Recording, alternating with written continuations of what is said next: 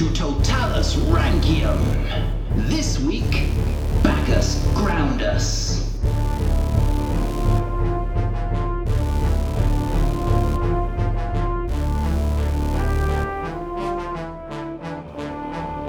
Hello and welcome to Roman Emperors Totalis Rankium, a show where we basically talk about the Roman emperors and what we think of them. Yeah, if you have listened to the fantastic podcast Rex Factor, you'll probably already know what to expect. We have talked to them and they've very kindly let us steal their formula, and we're going to have a look at all the Roman emperors. We are going to go from all the way from Augustus to Augustulus and rate every single Roman emperor. Straight away, that's very confusing. Augustus to Augustulus. That pretty much sounds like the same person. Yeah, we'll just have to work this out as we go that way. I'm sure. It'll be fine. There are more in between, I'm sure. So every episode, we are going to look at one emperor, and then we're going to rate them out of certain categories. We have got, first of all, Phytius Maximus. That's how kind of, were they good fighters? Do they manage their armies well? Do they conquer? We've got Opprobrium Crasium. How mad were they? Successus Ultimus. Were they successful in what they did? Were they good at leading people and armies and... Yeah, just generally, how good were they for the empire? Yeah. And then we've got a couple of small categories. We've got Imago Facius. That's basically where we look at their busts. By busts, I mean their carved marble heads, and we just say how pretty they were. Yeah, we just judge whether we like the look of them, basically. Very subjective. That's how we like it. And then finally, Tempo Completo. That's how long did they last? Because some of us have lasted years and years, and some that lasted about a day. Yeah, I think the shortest was like 23 days or something. Wow. Oh, no, it probably was shorter than that. Again, we will find out. We'll let you know. And then finally, we decide whether they've got, are you ready for the pun? Oh yeah, I'm ready. A certain Gene Caesar. Oh. There we go. That sounds like a cheese. Oh, it does, yeah. But yeah, so we decide whether they've got a certain something, and then they go into the Colosseum. So where at the end, we will fight all the ones that do have a certain Gene Caesar against each other, and we'll figure out which was the best emperor. And we'll give them a very, very gladiatorial and definitely historically accurate thumbs up or thumbs down, because that's what they did. Yes. That is what they did. Did they do the thumbs up if it was good or bad? Because I've heard both. Yeah, I've heard both. We'll have to watch Gladiator again and find out. Was that accurate? Definitely. Good. They spoke English as well. I'm glad. Right, so today's episode, which we are going to call Bacchus Groundus, we're just going to very briefly try and cover the history of Rome from the start, the mythological roots of Rome, all the way up to the fall of the Republic. That is a lot of history to cover in one episode. So we are going to be skimming a lot. Yeah. If you want to know more, listen to Mike Duncan's podcast, History of Rome. It's fantastic. Yes. And it goes through all of this in far more detail than we will. And with a bit more of an expertise, I feel. Yeah, and probably fewer mistakes. Okay, well, shall we just dive right in? Yeah, I think so. So... I think because like I said, I haven't got really a background in I've never really found Rome that interesting, to be honest, until which is a great way to kick it off. But until I started researching this, and it was actually really fascinating. And looking at how the sort of the myth, sort of the myths were kind of intertwined with potential history. Yeah, because the starts of Rome are shrouded in myth.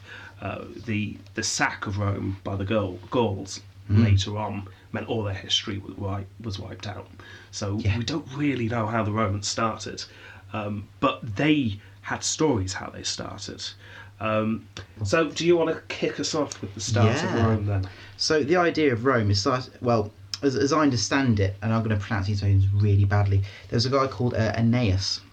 And he came from he's Trojan, and it's a Greek area, and he came along with a load of Trojan refugees, and they landed on some hills near, just kind of south of where Rome is now, kind of southeast of where Rome was, and they met the natives there, who they called the Latins, and after a while they landed there. They didn't obviously want them there very much. They started fighting a little bit. And after a while, they settled, Aeneas and his clan, and they started to create a dynasty and families and had children. And eventually they settled on an area they named Alba Longa. And eventually they had their king called King Procas. I'm going to call him Procas. I'm not calling him King P. King P. I think it might be Procas. Procas. I don't know. Let's call him King P. I like King P because it sort of works anyway. And he was, the myth goes that he was one of his ancestors, Aeneas' ancestors. So ancient Greece, ancient Rome certainly started as almost like a Greek settlement, you could argue. I'm sure no historian would ever say that, but I'm not a historian, so it's fine. And eventually Procas died, and his oldest son, Numitor, took over. I'm pronouncing Numitor. How do you pronounce him? I was pronouncing it Numitor. Numitor. That sounds Although the better. spell check turned him to Numerator quite often when I was writing my notes. I quite like Numerator. Yeah. So I found that he had a daughter called Rhea Silva. Yes. Good. Our notes work. Yeah. She sounds quite Spanish. Just sound quite Spanish. Rhea doesn't it? Silva. Yeah. She was a virgin priestess. Mm. And I love this bit. Oh. She was pregnant, and apparently she was raped by the god of Mars. And one way that this possibly happened was a phallus came out of a fire and impregnated her.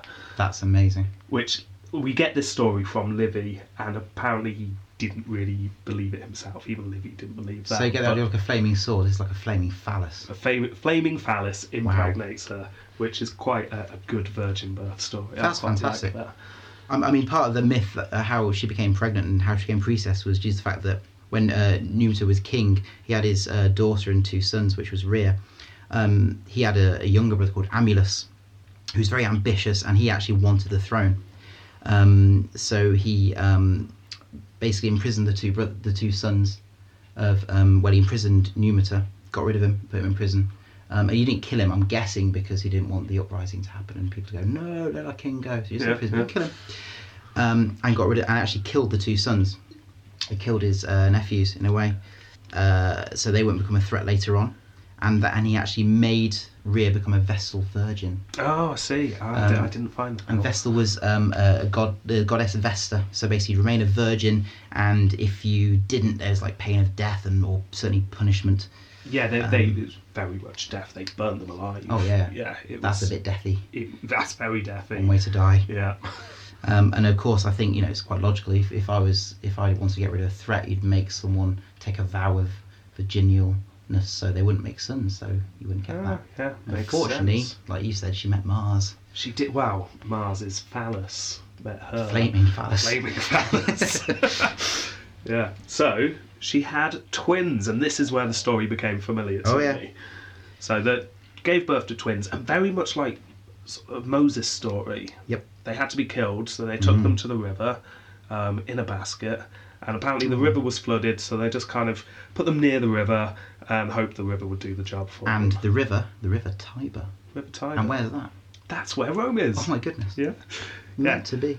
So, did you find that a wolf came along and gave them milk? Yes, they were suckled by a wolf. Did you? A she-wolf got did milk. you come across the idea that is possibly actually a prostitute? It certainly screamed of that slightly.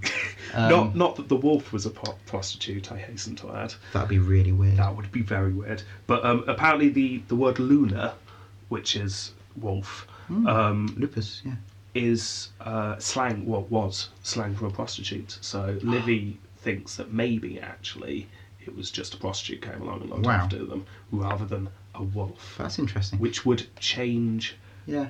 all of those like statues quite a bit. So you're not a statue show when you're studying the Romans at primary school. Probably not. Yeah. So and then obviously the wolf was there, gave them milk, kept them going. But they were found by a farmer and his wife. Or was the wife the prostitute? You see, this is one of the theories. Like what they called wet nurse. Yeah. So perhaps they'd had children herself. Yeah. So maybe. Yeah. Yeah. And then eventually, the farmer and the wife brought them up, right? See, this is where I think I skipped a bit in my notes. I've just got the twins helped to put Numitor, not Numerator, back on the throne. Yeah, and that sort of happened through, from what I found, that they basically found out what happened to their father, who was still in prison after, he's been in prison for now 42 years, eventually. And during that time, you'll like this, Rhea, remember the daughter, Vestal Virgin? Yeah.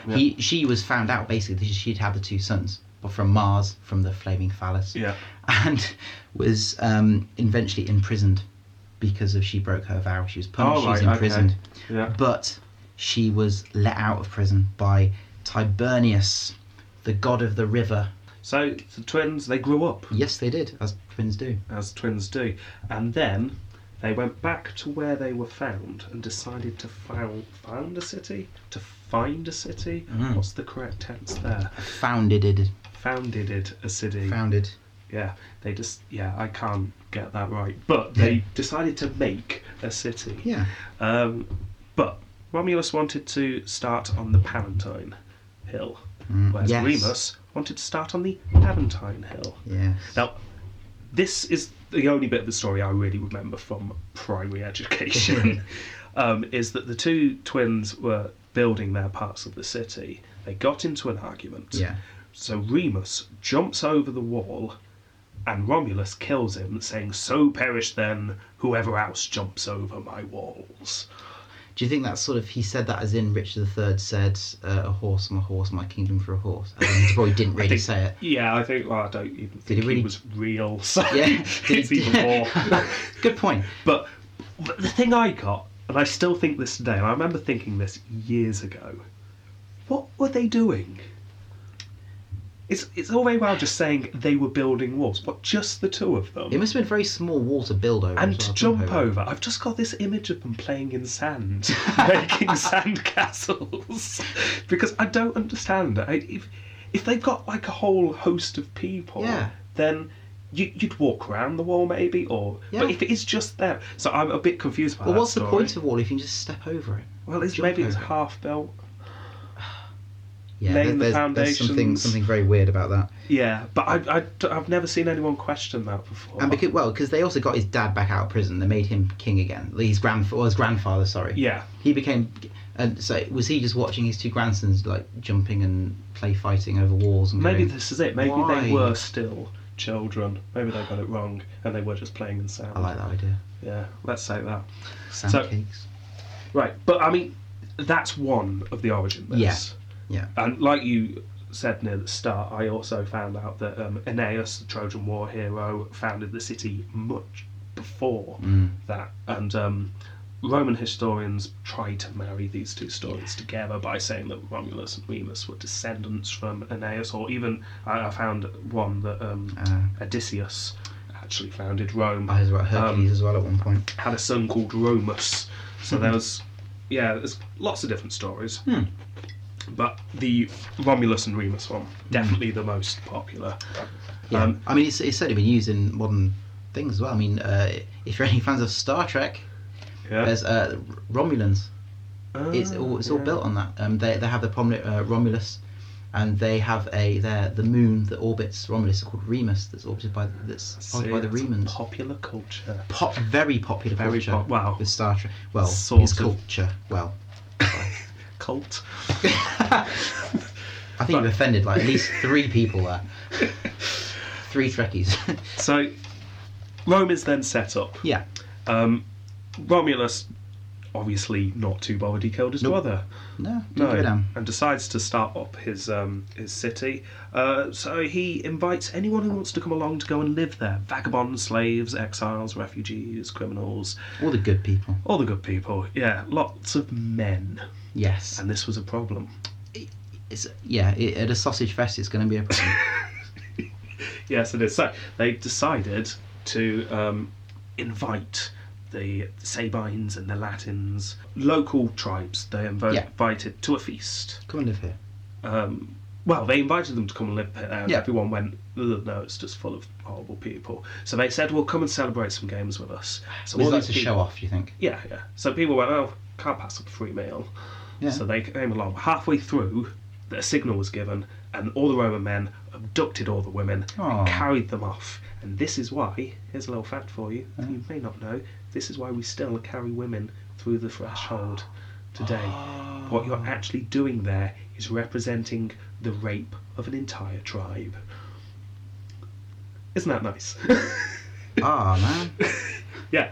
And also, I did not know this at all. Apparently, Wow. 7 Wives for 7 Brothers, you know the musical? Oh, Becky loves that. My wife loves that. Yes. Yeah, apparently that's based on the rape of the Sabine women. Wow. But So I don't know the musical, so I'll such have a to find jaunty, Yeah. happy thing. That's some fantastic choreography in. Not of the rape and pillaging, of the just dancing generally on out. woodwork. Dancing. Yeah, I'm guessing there's less rape and pillage. But, Definitely. Yeah. It's only PG. Right, so Livy, who writes about this, defended the actions. Apparently this is what you should do if you haven't got many women about, just go and get some. And but the fathers and the brothers were outraged, so they marched on Rome and demanded that the women were returned. And this is the bit I find highly unbelievable. Apparently it was all the women went, no, don't fight, because if you fight, we'll lose our husbands and our fathers and our brothers. Which, I understand the don't fight, lots of people will die, but don't fight because they're our husbands now after they abducted us and raped us. I mean, there are two ways you can look at that. You can look at that in terms of, well, it was a different time, maybe they have a different, different mentality. Yeah, that's a good point. You shouldn't judge history on today's Or morality. you could argue that it was written by the people that won, You could do. justifying their sort of, well, It just reminds me of James Bond in the 70s. Oh, yes. You know, with Yeah. the whole Yeah. pussy galore. Oh, yeah. She wasn't too into it. Then she really was. wasn't. Well, yeah, she had to be. Yeah. Didn't have a choice. No, didn't have a choice, did she? Bond. Naughty Naughty Bond. Bond. So there was peace. Yeah. There was peace. And then, well, we then go on to the next stage, in my notes anyway, Excellent. which is the 7 kings of Rome. Ooh. So, See, I don't know anything about this, so I'm quite looking forward to right, this. well, if you get all of Rome history, Right. you can split it into 3 parts. Yes. The kingdom, Right. the republic, and then the empire. So the kingdom was when the kings were in charge, the republic when it was a republic, and the empire when the emperors were in charge. That makes sense. Makes Yeah. sense. Simple. There were apparently 7 kings of Rome. There probably wasn't 7 kings of Rome. At the same time, or? No, sorry, one after another. Okay. Romulus being the first. Okay. But it's very unlikely there were only 7, because I can't remember the number exactly, but if you look at it, they all, on average, ruled for about 35 years. Okay. One after another. Yeah. Each. That doesn't happen. No. It just doesn't. So Death. there were probably more kings than this, but this is what the Romans told each other. So we haven't got time to go into it in detail, but I'm just going to quickly do a 1-sentence overview of them. We've already talked about Romulus. Yes. Then we had Numa. He created most of the religious stuff. He created the Pontifex, which we still use pontiff today. Yes. So he created that The idea of the religious. Pope. Yeah, exactly. Fantastic. So he created the idea of the pontifex for being the religious leader. There's also a suggestion that he created the names of the months. Obviously not July and August, but the other ones. January. Yes, well, January and February. Janus. Janus was the two-headed guy. Yes. January and February were put in later. All right. Mars was the first month. Ah, yeah, makes sense. Yeah, which is why now September, March! the 8th month. March, yeah. Yes. So September the 7th, which is the 9th month, Sept being 7, Yeah. they got bunched along, moved along by the first That's 2 why months. October, doesn't make any sense. Yeah. Or any of them. Really. No, any of them. November. Oh. December. See? Ah. Yeah. Right. So then you had Tullus. He was a warmonger. So you had Romulus, very wary, and then you had Numa, very peaceful. And then you had Tullus, who was very wary again. He sounds a bit wary, Tullus. Tullus Hostilus is Oh. the first name, or Hostilius. Do you think that was the name that was given to it Hostilius? at the time? Hostile was named after him, or do you think Well, it again, was- I mean, was these it after? kings are they're semi-mythical, so Yeah, it's true. hard to say. True. Then you had you see, I've only ever seen this written down. I think it's Ancus Marcius, but it might be Ansus Marcius. He was the founder of Ostia, the famous port city town near Rome. Ancus. Anchor. Port City. Maybe that's a link. Anchor. Boats have anchors. Maybe it is. I like it. Then you have Tarquin the Elder. He Tarquin. Tarquin. Well, he came from a nearby city Right. called Tarquinium. Ah. I'm going to guess because I've not got that written down. But he came from a nearby city with that name. And so Tarquin the Elder, he created the games and all the fun stuff. And then I've got a bit more detail now. His wife heard of a story of a child whose head was on fire. That does happen. It does happen. I've seen it happen. If you can get a fiery phallus, why not a fiery head? Why not? So, and apparently, the reason why his head was on fire was not because of a hideous accident. Playing with petrol. It was because it was showing that he was going to go on to do great things. It was a prophecy. So his wife metaphorical head on fire. Oh, who knows? Who knows? Maybe it was just great fire. Don't have any good ideas. Yeah. No ambitions. So his wife very sensibly said, adopt that child with the fiery head. Maybe he was just a redhead. Ooh. Maybe. Yeah, I like that. So adopt that child with the fiery Popular in head. Greece. Because you want to invite greatness in before it beats down the door. Which is quite sensible. If he's going to be great, why not make him your son and then he'll be great? Yeah. Yeah. Burn the house down. Yeah, just keep him near buckets of water at all times. So, so his name was Servius Tullius in the end. And he became a decent king. But then he died, as people do. And then my favourite name, and I know I'm mispronouncing it because I prefer to mispronounce it, Go on. Tarquinius Superbus, Oh, yes. which obviously should be Superbus. Yeah, and he But obviously, even then, Superbus is also great. I like to think he revolutionised public transport. I think so. That's what he's known for. If I ever start my own fleet of buses, I'm going to call them Tarquinian Superbus. That's a fantastic name. Yeah. So Tarquinian Superbus, which I still love that No, as well. Superbus. He wanted to do lots of great public works and build Transportation. up the city. Oh yeah, maybe the roads as well. He worked people so hard that they killed themselves to stop working, like an extreme strike. That's. I don't think you can strike any harder than You that. can't can strike harder than that. They just stopped. That's a hell of a union. That is. So, Superbus, what do you do when you've got trouble with the unions? He rounded up all of their corpses and had them crucified. Just to make that extra point. Yes, that's further than even Thatcher went. I would say that probably goes slightly beyond what she did. Yeah, not too far, but a little bit. Just that one step. Right, so then we get into the main story of Superbus. Is That wasn't the main one. No, that's a little bit at the start, a taster. God, he's a because monster. he's the last king, and there's a reason why he's the last king, and it's the story of the rape of Lucretia. Now, Superbus's son and friends were arguing about whose wife was best whilst Right. on a siege. It's like two mates saying my girlfriend's hotter than yours. Yeah, so one of them Yeah. said, I've got a brilliant way to solve this. Oh. Let's all go back to Rome, and we'll just check out what they're doing, Right. and then we get to decide which one's the best. So off they trot Okay. to Rome, and they went to inspect the women.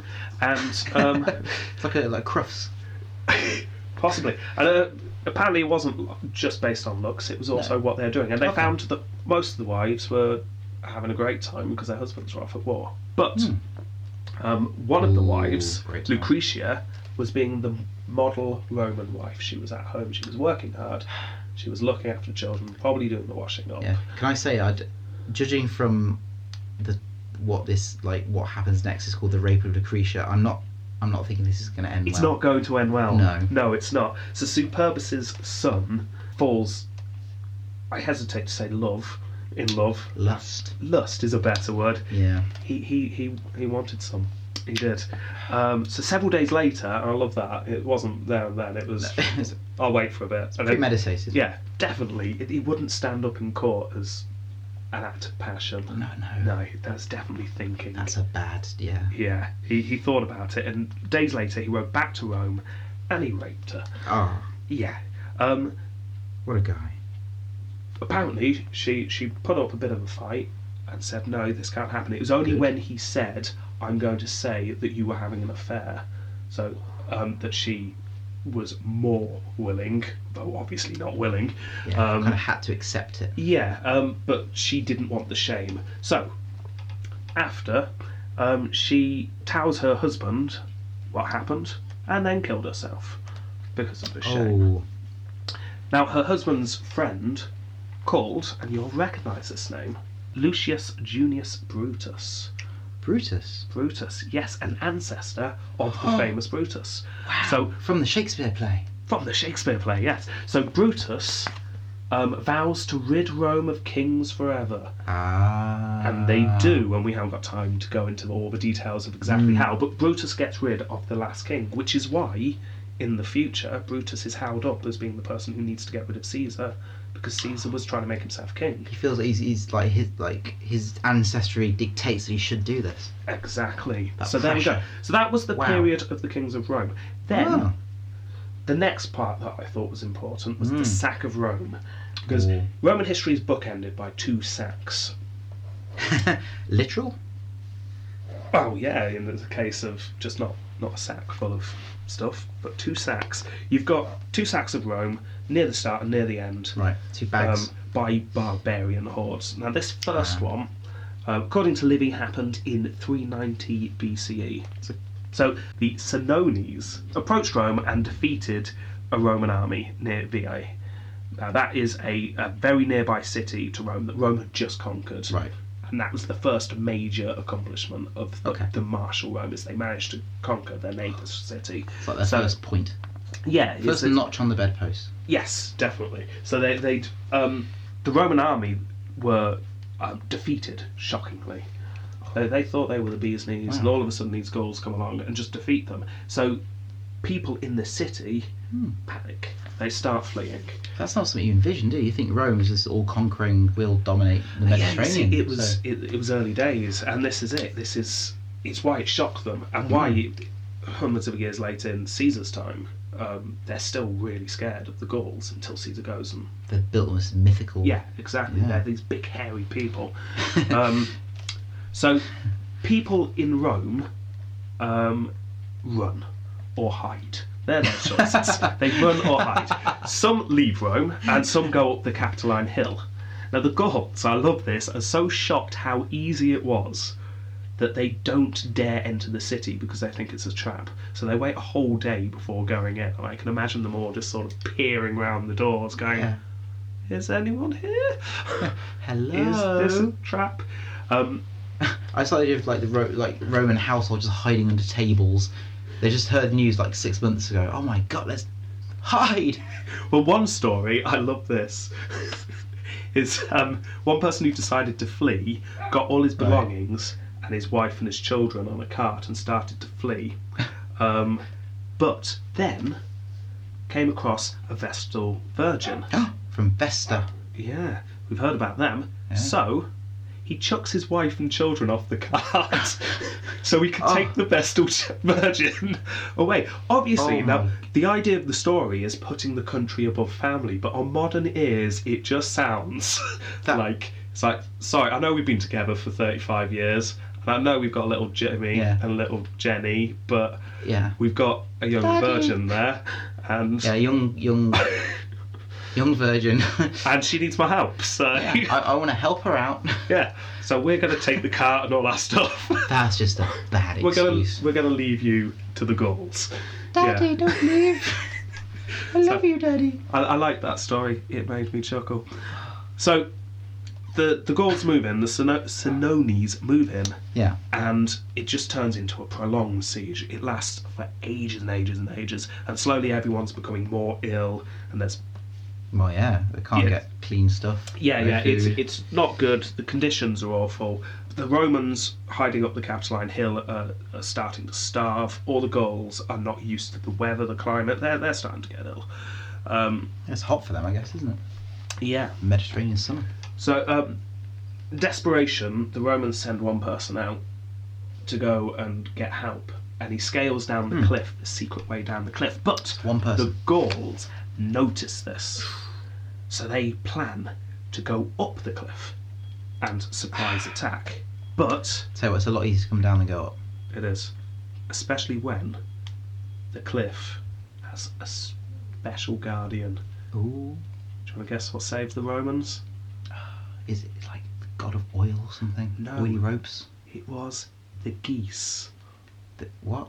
The geese. Geese. Yeah, That's the geese. very sad. Yeah, I'm very they were disappointed. special geese. They weren't just geese around. They were geese that are used Honk. in ceremonies. And the geese panicked, seeing all the hairy Gauls. That may or may not have been hairy. In my head, they're hairy. Yeah, they gotta be. So the Romans were alerted, and they started attacking. Oh, so the geese didn't like attack them, they just like honked a no! bit. Oh, that would Honk, have been even honk. better. No, they just alerted. Danger, honk. It wasn't like a geese attack. Geese rebellion. They're quite vicious though. They can be. So maybe they Nip joined yours. in. It's hard to say. So So Rome defended by geese. yeah, it's not the first time poultry is in my story today as well. So you can fantastic. look forward to the next one. Eventually, they came to agreement. Both sides were bored of this by now. So Rome decided to pay the Gauls to leave, which They just paid them. seems a lot easier. Wow, this is it.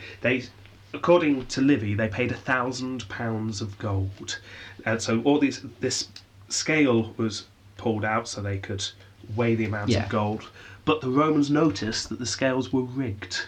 So the Romans started complaining. And I've got a quote here. Brennus, the Senoni leader, Right.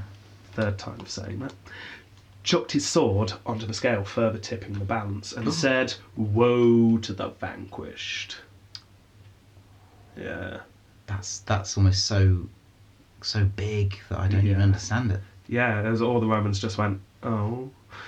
So they had to pay Oh. up more than £1,000. Now, according to Livy, Camillus, the person who came down the cliff ran off to fetch, Yeah. he came back and saved Right. the day, and in the end they didn't lose anything. That's good. But is that true? Probably not. Probably not. That is probably Livy making the Romans sound better. Yeah. It probably was a case the Gauls eventually just left. Yeah. So After we being can't be paid. bothered anymore. But it's hard to tell. Right, now this marks the start of modern history.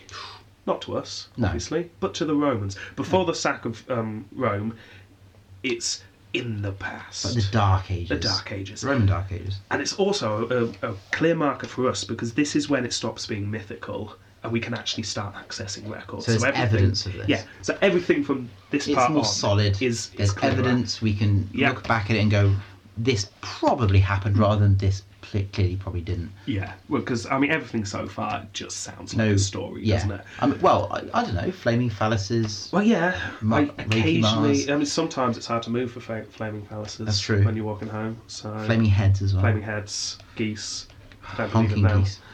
Well, no, that's clearly something mythical. Yeah, I've never seen a goose. right, so, over the next few hundred years, Yeah. the Roman political scene changes slowly. Ooh. It's now a republic, and you've got Okay. the patricians, they're the leading class, Ah, yes. and you've got the I've heard of them. plebs. And we still use the word plebs today. The plebs just Yes, meant... politicians certainly. Yes, when they shouldn't.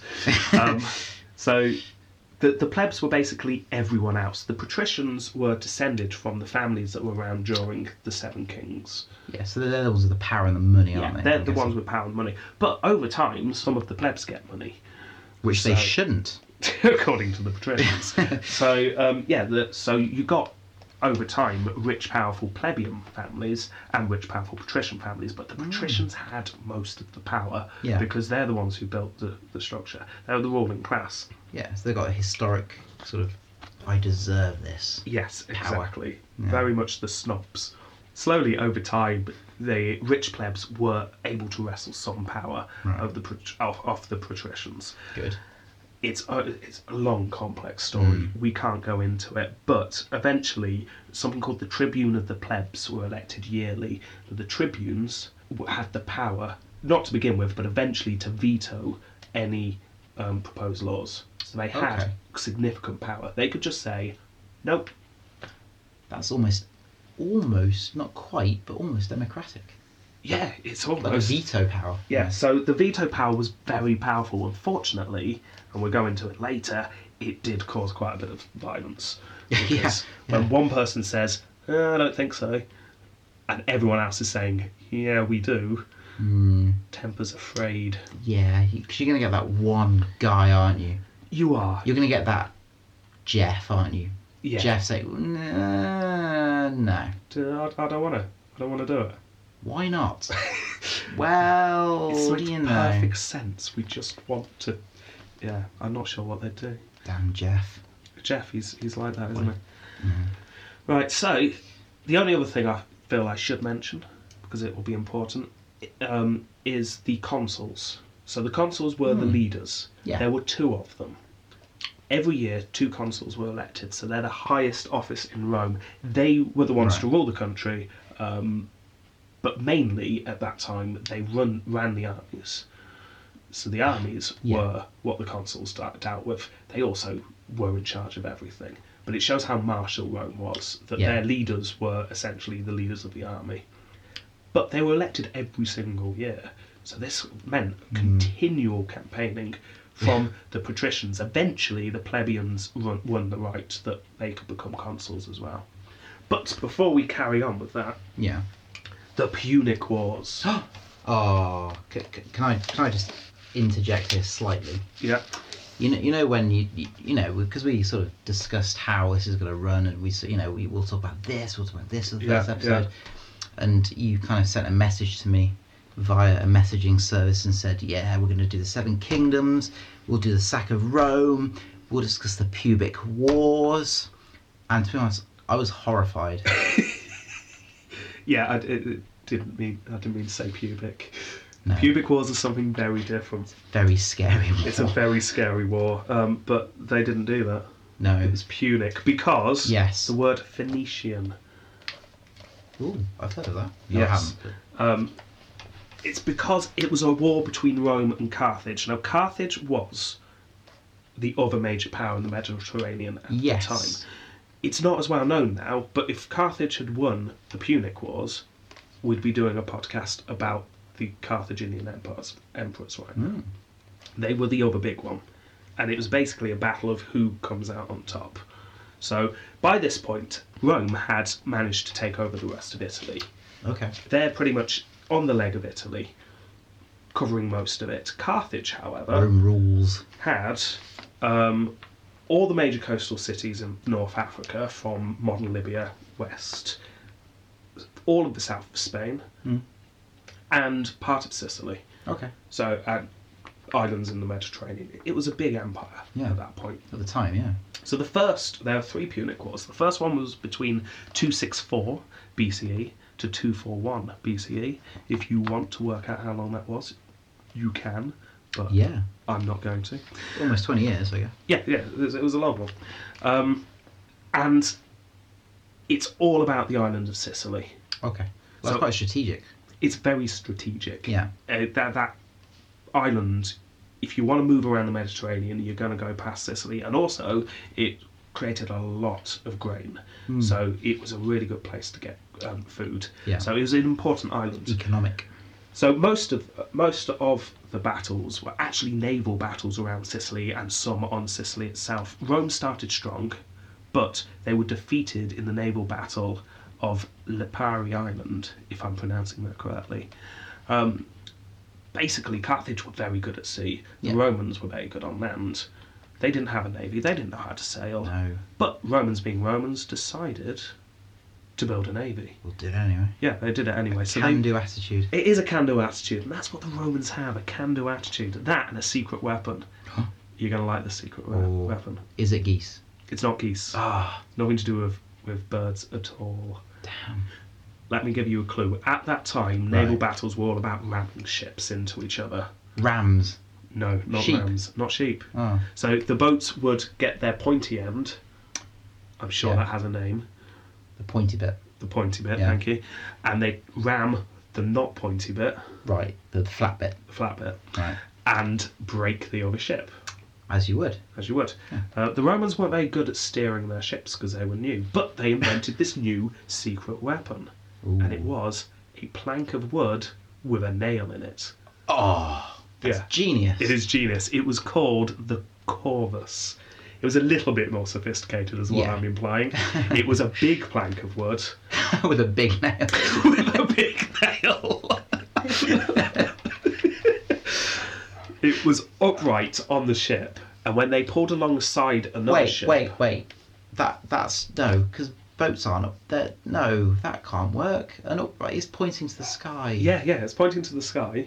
That can't ram. No, it's not ramming. This is the point. They'd Oh. go alongside another boat, which the Carthaginians didn't mind too much because they weren't about to be rammed, and then Yeah. they'd lower what was essentially a drawbridge. The nail on the end hooked it onto the other ship. The Romans could run across the plank of wood and turn it into a land battle, which My they were God. good at. It was the first plank. So That's brilliant. it was brilliant. It's sort of using their strengths. It's like we're awful at sea battles. Like they've got pointy, pokey bits. We had lots of flat bits.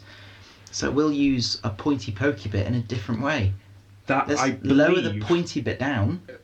is probably verbatim of what was said in their planning strategy meeting. I think that's exactly what they came It up with. must have been. Yeah, it was really good. That's It won the genius. battle, but it was a one-trick pony. As soon Oh. as the Carthaginians figured out what these planks of wood were, they just avoided them. So it didn't really work. Sail again. away. Yeah. So, but I'm not Enya. it was good. It was a good ruse. So eventually, Rome won the First Punic War. They just outfought them. I'm guessing. Yeah, it was a long, bitter struggle, but this Rome realised this was the point they could strike. They went over to Carthage, and they got all the way to the gates of Carthage. Carthage were about to give in. In fact, Carthage did give in. Oh. They sent envoys out and said, "We surrender." But the Roman general at the time was so full of himself, he offered such harsh terms that the Carthaginians realised there's no point giving in. They might as well just go back because the terms were so ridiculous it made no difference. So the Romans kind of threw it away. They just were a bit more lenient. They went the above- Carthaginians would have given in. Yeah. So the envoys went back, and I love this bit. They got together, and they obviously had a brainstorming meeting. What do you do? And someone said, we need to go for help. Now, who would you ask for help for fighting in the ancient world? Think of a popular film from, I don't know, about 7, 8, 9 years ago now, Okay. full of fierce fighters. Yes. Who is it? Spartans. The Spartans, yeah! Oh, the Spartans. They went to the Spartans for help. Well, you would. You would. They were awesome. they No had- armour. No armour, 6-packs for armour. Yes. Their 6-packs were armour. That's all they needed. That's all they needed. Just armour and testosterone. I'm guessing they saw the film and realised we need some of those guys. Yeah. They fought monsters and all sorts. Yeah. So they did. Xanthippus, the Spartan general. Oh, can you say that again? Xanthippus, spelled with an X. Yeah, it's a good name. Wow. So Xanthippus was called for, probably on some kind of red telephone hotline. Yeah.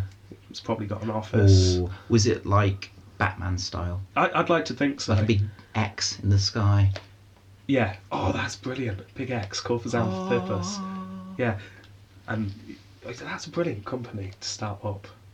If we get a time travelling machine, we could just go back and just go to Yeah. the rescue. That's what we need. We'll recruit Xanthippus. Yeah. Because he was good, as Oh. you'll find out. He Hi, Zanny. arrived at Carthage, took one look at the Carthaginian army, and realised actually there's nothing wrong with the army at all, it's just the leaders were incompetent. So he took them to one side, Right. took command, Yeah. walked out of the walls. The Romans thought, we won't lose against Carthaginians on land. Little did they know. They'd obviously not seen the film 300. Oh, clearly not. They lost. In the end, 12,000 Romans died and only about 800 Carthaginians. It was a complete rout. So, however, Right. Carthaginian leaders, worried about success of the Spartans, sent him packing. More fool them. More fool. Because them. the war wasn't over yet. If they No. kept him, maybe the Carthaginians would have won. Right, and now the last story about the First Punic War. We're back to the poultry. X. Oh. Yeah. Geese. I'm guessing it's not geese this time. I bet you've heard this story before. Claudius Pulcher, a Roman general, led a fleet and took the auspices. Now that's when you did something to see if the gods favoured you. Right. In this case, it was the sacred chickens. Oh. Yes. If a chicken's ate before a battle, always Right. good. If not, wait a day, then feed them again. And apparently, Yeah. this was a good way of saying if you could fight a battle. They're very cocksure there, aren't they? Oh, that is good. Well done. We need to put a little sound in there. You see, this isn't the Punic Wars, it's the Punic Wars. Oh dear. This is brilliant. This is podcast gold. So, in this case, the chickens didn't eat. So, Claudius Pulcher cried, "If they are not hungry, maybe they are thirsty." And then he threw them into the sea.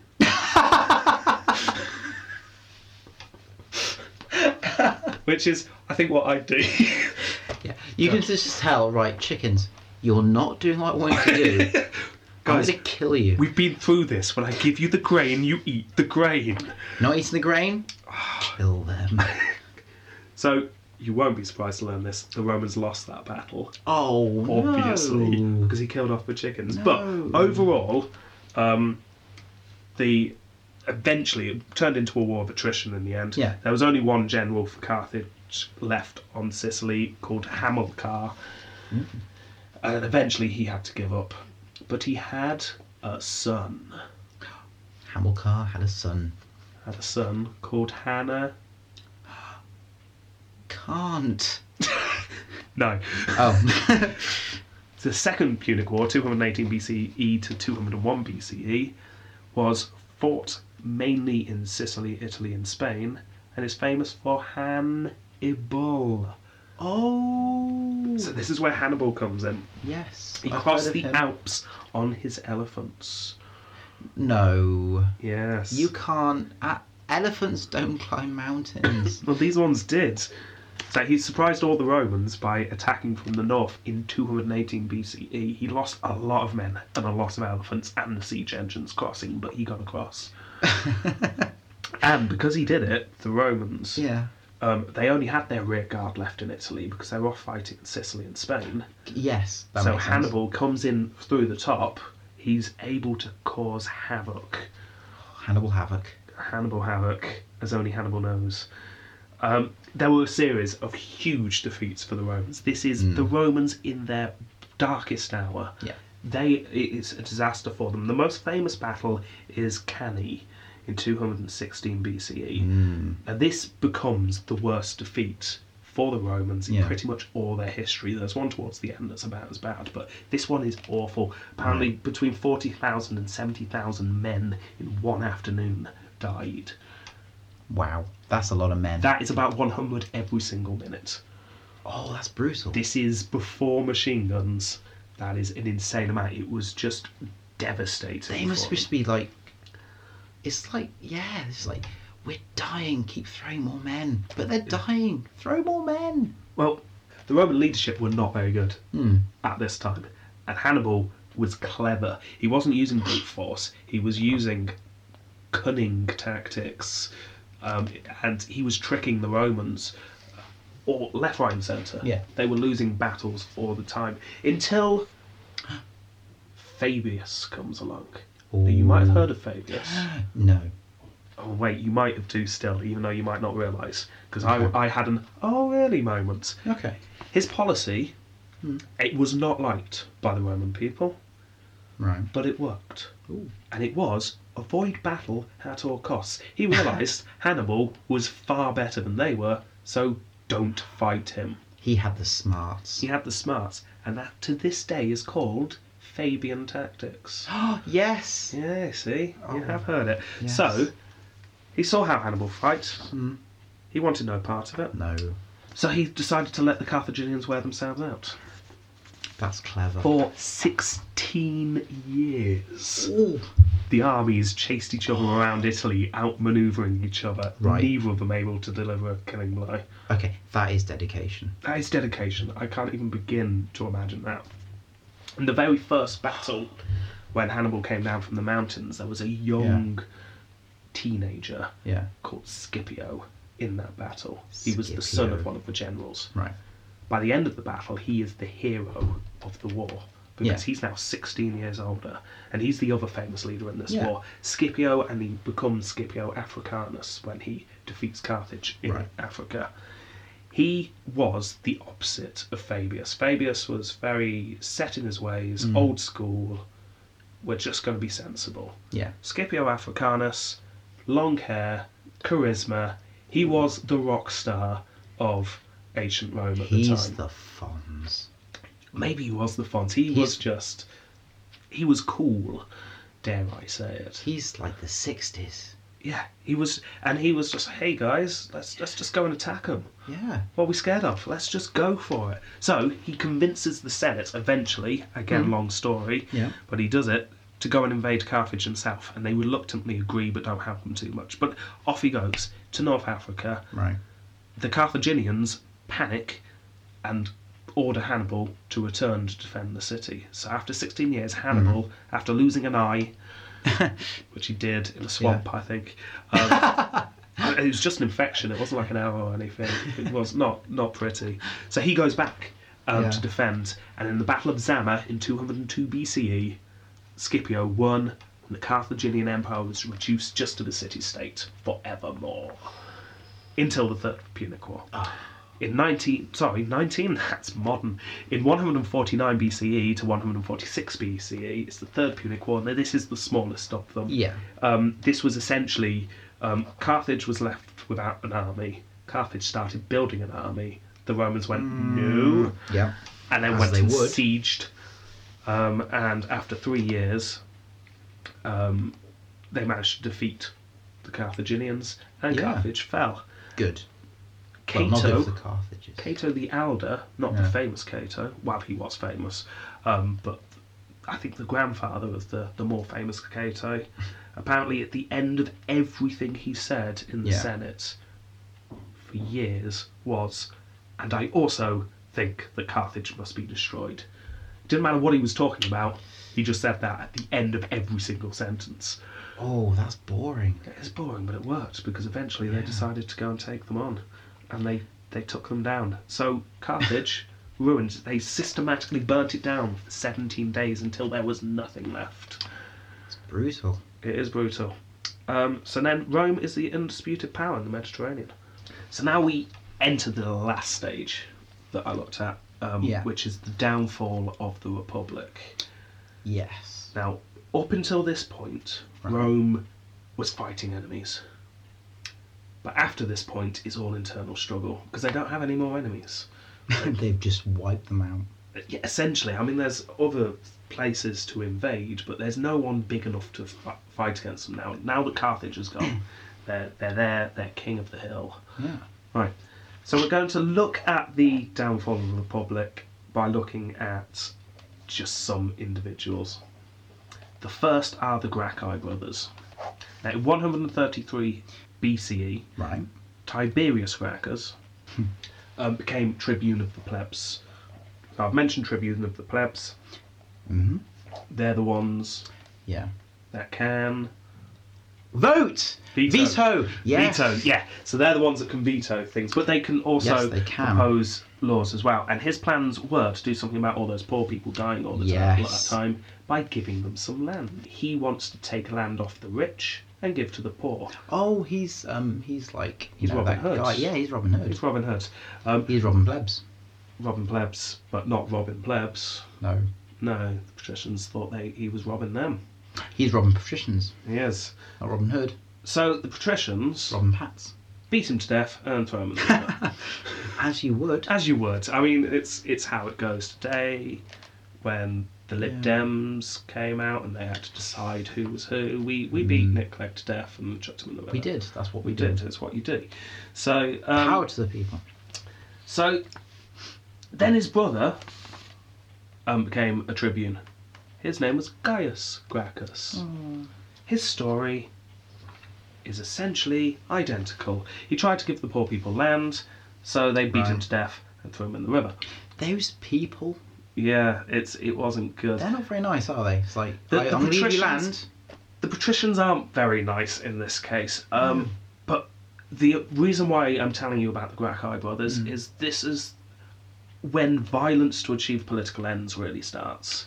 Violence becomes a norm in politics after this point. Before then, certain boundaries were held. So it all gets very violent. The next two people to note are Marius and Sulla. Have you heard of those two? I've heard of Sulla. Heard of Sulla.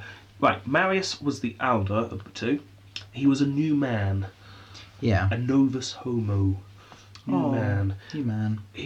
That meant none of his family were consuls. Was a bit of see, Marius now just sounds like a metrosexual. Highly kept, trimmed beard, almost a bit of a hipster. I know, he wasn't really like that. Really? No, he wasn't. He was 50 when he became consul to begin with. That's ideal for hipster age, though. He was way past what was considered ideal age to rise to power. An elder. He was. But he was a bit of a military genius, so when he did rise, eventually, because the patricians don't like new people coming in. No, especially hipsters. So when he rose to the top, he managed to make a lot of changes. And to begin with, he had a subordinate called Sulla, and they both fought in North Africa against the Numidian king Jugurtha. Right. So Marius was in charge. Sulla went off to try and abduct Jugurtha by talking to Jugurtha's father-in-law and try to convince him to betray Jugurtha. Ooh. So Sulla goes off on his own, handed behind enemy lines, talks to the father-in-law. The father-in-law might have turned around and said, "No, I'm giving you to my son-in-law." It was a dangerous mission, but Sulla achieves it, kidnaps, or is given, Jugurtha, and then goes back and wins the war. But Marius is in charge, so Marius claims all the credit. Ooh. Sulla, not too happy about it. He's not going to be well chuffed, is he? He's not well chuffed. Those two don't see eye to eye much very often after that. No. Now, there's loads of great stuff about these two, but we're just going to gloss over their careers by saying the two progressed in politics. Marius becomes consul 6 times, 5 times in a row, which you shouldn't be able to do, but he does it. Ooh. No, you can't do that in America, can you? No. Well, back then, if you were consul, you had to wait 10 years before becoming consul again. Yeah. But they were so worried about barbarian invasion, and they recognised that Marius was such a military genius, they kept voting him in again and again, going, "They're going to come and attack us soon." Yeah. Fear kept him in power. Yeah, the fear kept him in power. Do you think, like, in modern mentality, do you think he'd do that to keep himself in power? It's like, if you don't keep voting for me, you're just going to get invaded. Well, possibly. There could have been an element of that, certainly, but there was no denying the fact that there was a huge horde of barbarians actually descending on Italy. Okay, so it's very real. Okay. But seriously, vote for me. I'm the only one that can save you. We'll die. But I mean, this huge horde of barbarians did bypass Italy and didn't invade straight away. They took longer to get to Italy than they thought, but they were on their way. And eventually Marius, with the help of... Very slowly on their way then. Yeah. Crawling on the way. With the help of Sulla and with the help of various other people, they beat the barbarians back and they saved the day. It's all good. Oh, that's good. Then there was civil strife. We call it the social war, not because it's anything to do with society, but the Socii tribe revolted in Italy. So there was almost civil war between certain parts of Italy, because some parts said we want full Roman citizenship, and Rome went no. Again, the patricians went no, you can't have it. You're not rich enough, you're not posh enough. You're not Roman enough, basically. You've got it was stupid of the patricians. They didn't have a leg to stand on. They were going to get citizenship, but they fought them anyway. Marius by this point's an old man, and Sulla has grown into a great general. He wins the grass crown. Ooh. Heard of the grass crown? Is that like a crown made out of grass? It is a crown made out of grass. Yes. It's the highest prestige a military commander can get. Oh, wow. Their army has to give it to them. It's not voted for by anyone else. Well, on good. the battlefield, if one man has saved the entire legion just through his own actions, they're given the grass crown. Wow. I guess because they're voted in by the people, that means a lot more. You know, they're by their colleagues almost. Their peers. It's a huge thing. If you've got one of these things, you get to wear it through the rest of your life. People have to stand up and applaud you every time you go to an official event. Mouldy grass clown.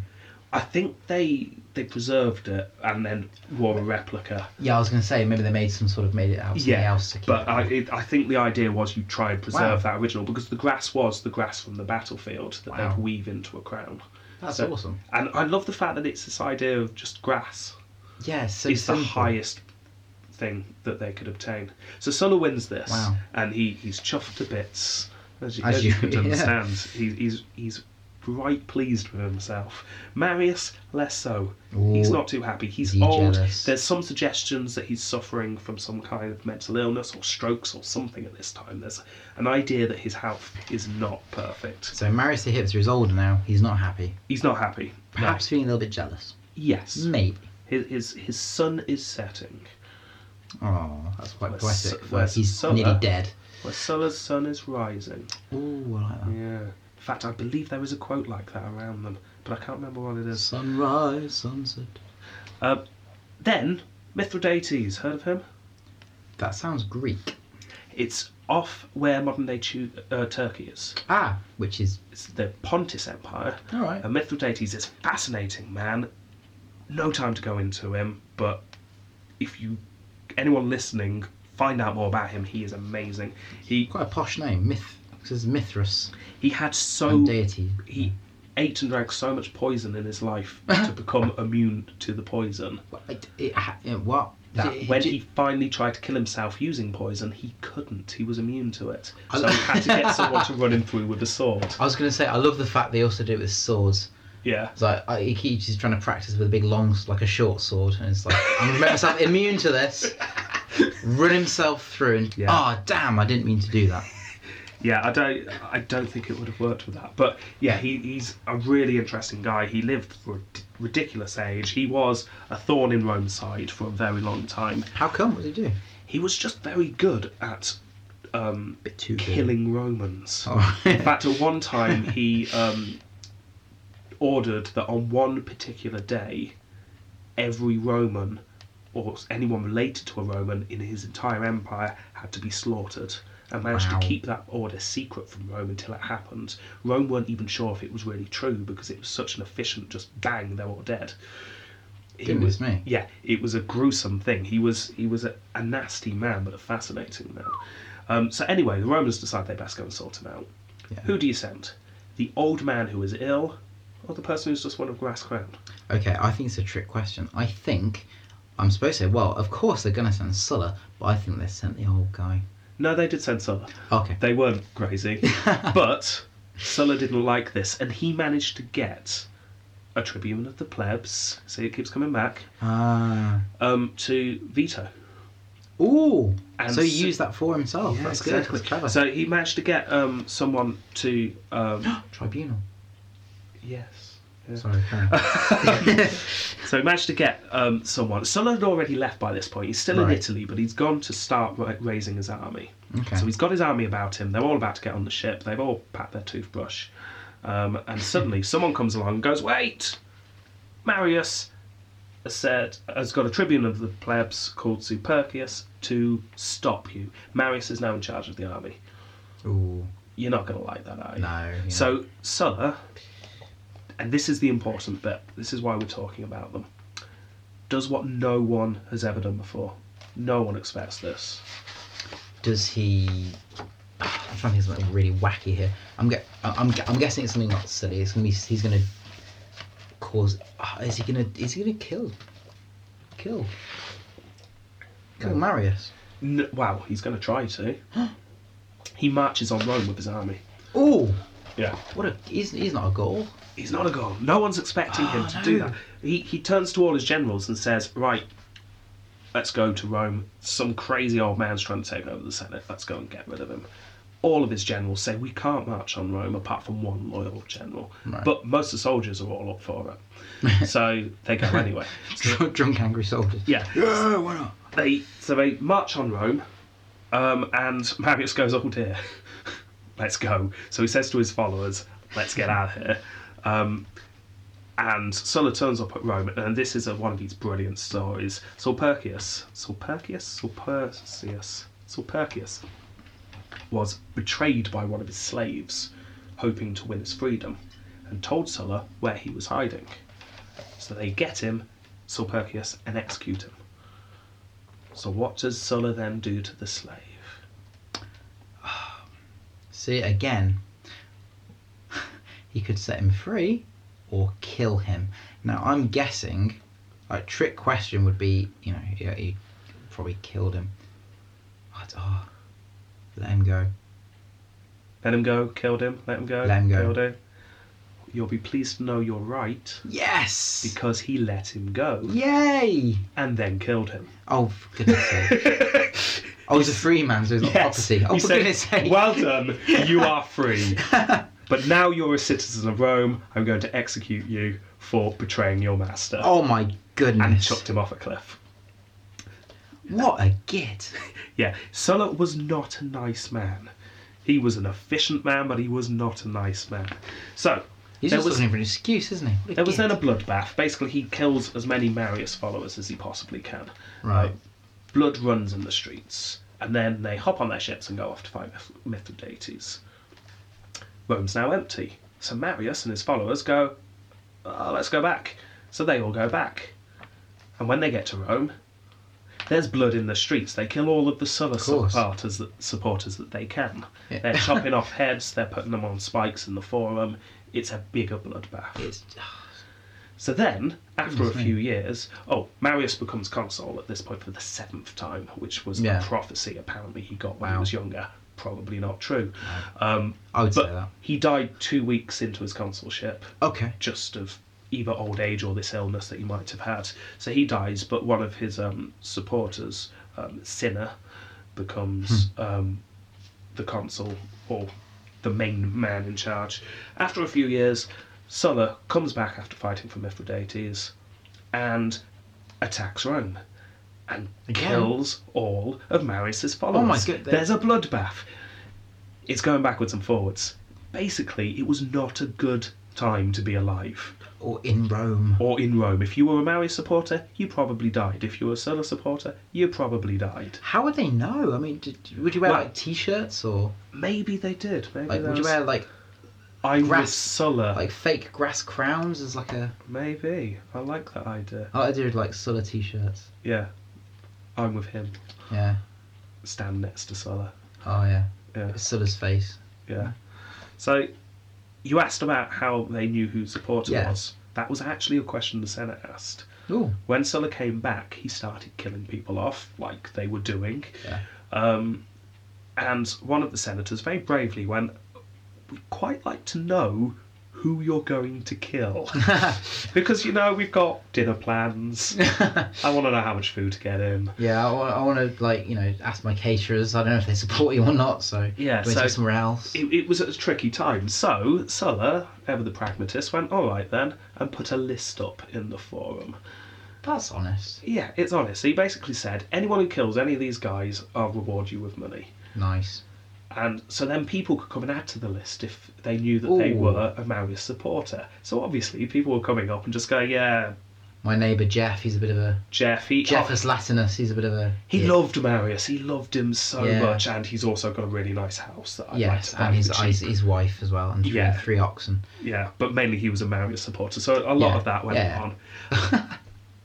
Now, last two names we're going to talk about. Oh, go on. When Sulla landed in Italy, a young general called Pompey decided to join him. Heard of him? Pompey. He was only 23, but he raised 3 legions and just went and joined Sulla completely illegally. He wasn't supposed to.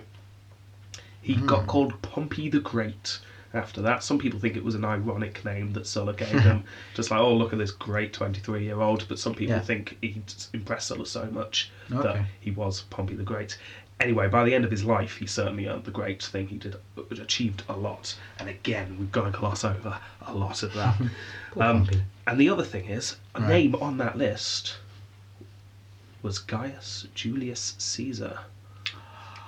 I've not heard of him. He's a little known Roman. Is he? Okay. He is. But he was Maybe on. we should do something more about him one day. He was on the conscription list, so he was on those lists to be killed because Marius was a relation by marriage to him.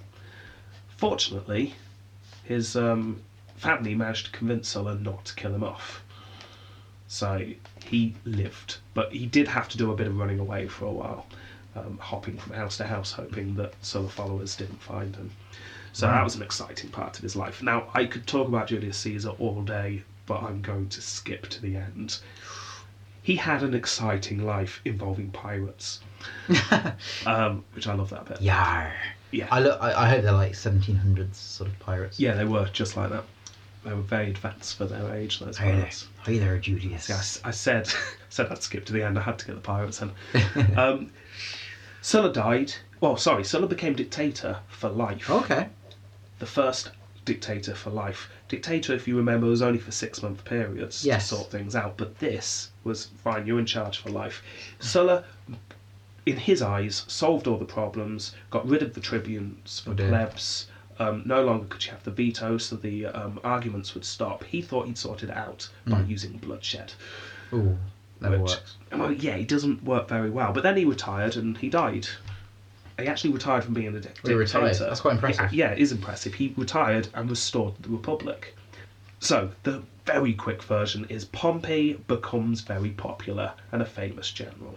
Caesar becomes very popular and a famous general. Oh dear. Yes. The two of them don't hugely see eye to eye, although it's more the Senate that doesn't see eye to eye with Caesar, and they get Pompey on side. So you got the Senate and the Republic on one side, and then you got Caesar. Now, Caesar doesn't want to bring down the Republic. He just wants what's due to him in his eyes, which is to be what's known as the first man in Rome. Basically, everyone will see him as being the best. Yeah. So he's just ego. Yeah, it's all ego. So he wanted to be the best, and he was forced into a position where he either had to give himself up and be exiled, or he had to defeat the Senate and Pompey. He decided to defeat the Senate and Pompey. Yeah. The final battle is actually in Greece, not in Italy. Ooh. Because they moved the theatre of war. There's been so much war in Italy for so long, the people were just fed up with war. They went, the ground's so soaked with blood. Well, yeah, pretty much. They went, well, we can't grow plants anymore. Let's go over to Greece. We'll fight over there. Big battle. Long and the short of it is Caesar won the battle. Ooh, okay. Pompey runs off to Egypt and has his head cut off. Nice. By Cleopatra's brother. Ah. Yeah. They think that will please Caesar. Caesar's not happy about that because Pompey was a consul of Rome and he might have been his enemy, but he was still better than these Egyptians. Yeah. Yeah. So then, after a while, Caesar goes back to Rome and is declared dictator for life, just like Sulla was. This is when he thinks he's won. Everything's brilliant. And then, full circle, we go back to Brutus. The guy that killed the last king. He killed the last king. He killed the last king, and his descendant, Brutus, is convinced to lead a rebel group. It wasn't actually him in charge of the group. There was another Brutus called Decimus Brutus, who was closer to Caesar, who was in charge with a few other people. Right. But Brutus was the figurehead because of the ancestry, basically. They decide to kill him in the Senate house in front of everyone, so it doesn't look like murder. They're freeing the Republic from a dictator who won't give up the throne. So they kill him. They stab him. Et tu, Brute. They kill him. They kill him dead. Kill him right in the face. They kill him till it hurts. Oh, that's what they do. It's a lot of killing. This leaves a power vacuum. Yes. The Senate's broken. It was defeated. In pieces. There's no big general anymore. No. Pompey's dead. Caesar's dead. Yeah. So what you're left with is a broken Senate surrounded by Brutus and the people you probably don't trust. Yeah, people you don't trust. You've got Cicero there, which is a huge figure that we've not gone into. No. But he doesn't want the power. He's not in a position to take the power. And then you've got factions of people who followed Caesar. Yeah. The biggest being Mark Antony. Oh, yes. He is the most likely person to succeed. Yeah. He thinks he's going to succeed until they read Caesar's will. Oh dear. Caesar had written this will not long before he was killed, and he named a little-known person, a little-known relative called Octavius as his son, adopted son after he died. This Octavius I know him! would later be known as Augustus. and he is the first emperor of Oh, Rome. So that's beautiful. we finally get there. That is a very brief overview of the history of Rome up until the first emperor. Now this boy, we'll go into this a lot more next week, but this boy, no one was expecting him to do anything, and he manages to go from this child to the first emperor of Rome, and is widely seen as the best, although we are going to decide whether that's true. Well, it's weird because you'd think that somebody named after a month of the year probably would do very well. He had very cruel parents, don't you think? He did. It's terrible. See, what I really liked about that is before this, I assumed that Caesar, the title of Caesar and Emperor, they're all the same. I didn't get that there were two very different things, like the Republic and the Empire. Yes, and that's fascinating. Well, so I thought we were going to talk about Caesar, but we're not. No, we won't be covering Caesar because he was never an emperor, but he is considered the birth of the empire. Yes. Or more, the instigator of the death of the Republic, whereas his adopted son is the first emperor. So as much as I'd love to do an episode on Caesar, he wasn't actually an emperor, so we're not going to do him. Do you think we'll have any listeners now? It's like, tune in just for Julius Caesar. Yeah, it's they downloaded this for nothing. Sorry. Maybe we should have said that at the start. No, at least they listened to all. That's a good point. So, right, now we're going to go away for a week. We're going to do some research about Augustus, find out about him, and then next week we are going to start rating on those categories that we mentioned earlier. Definitely. I want to say thank you for listening. Please download next podcast for Roman Emperors, Totalus Rankium. Please follow us on Twitter, Facebook, and anything else that we've got. So I'm sure you'll find it's that. And we'd also like to thank the Rex Factor, obviously, because we didn't feel right doing this podcast where we're obviously stealing their format without their permission, and they have very kindly said that they're more than happy for us to rank. Which is a fantastic legally binding verbal contract. It is. So hopefully no cease and desist orders. Thank you. No, it's ours now. We've got it. Yes. But thank you very much. It's a fantastic podcast. Please download the Rex Factor. It's very good. I've enjoyed listening to it since you've introduced me to it, so thank you. Okay, so until next week, goodbye. Goodbye.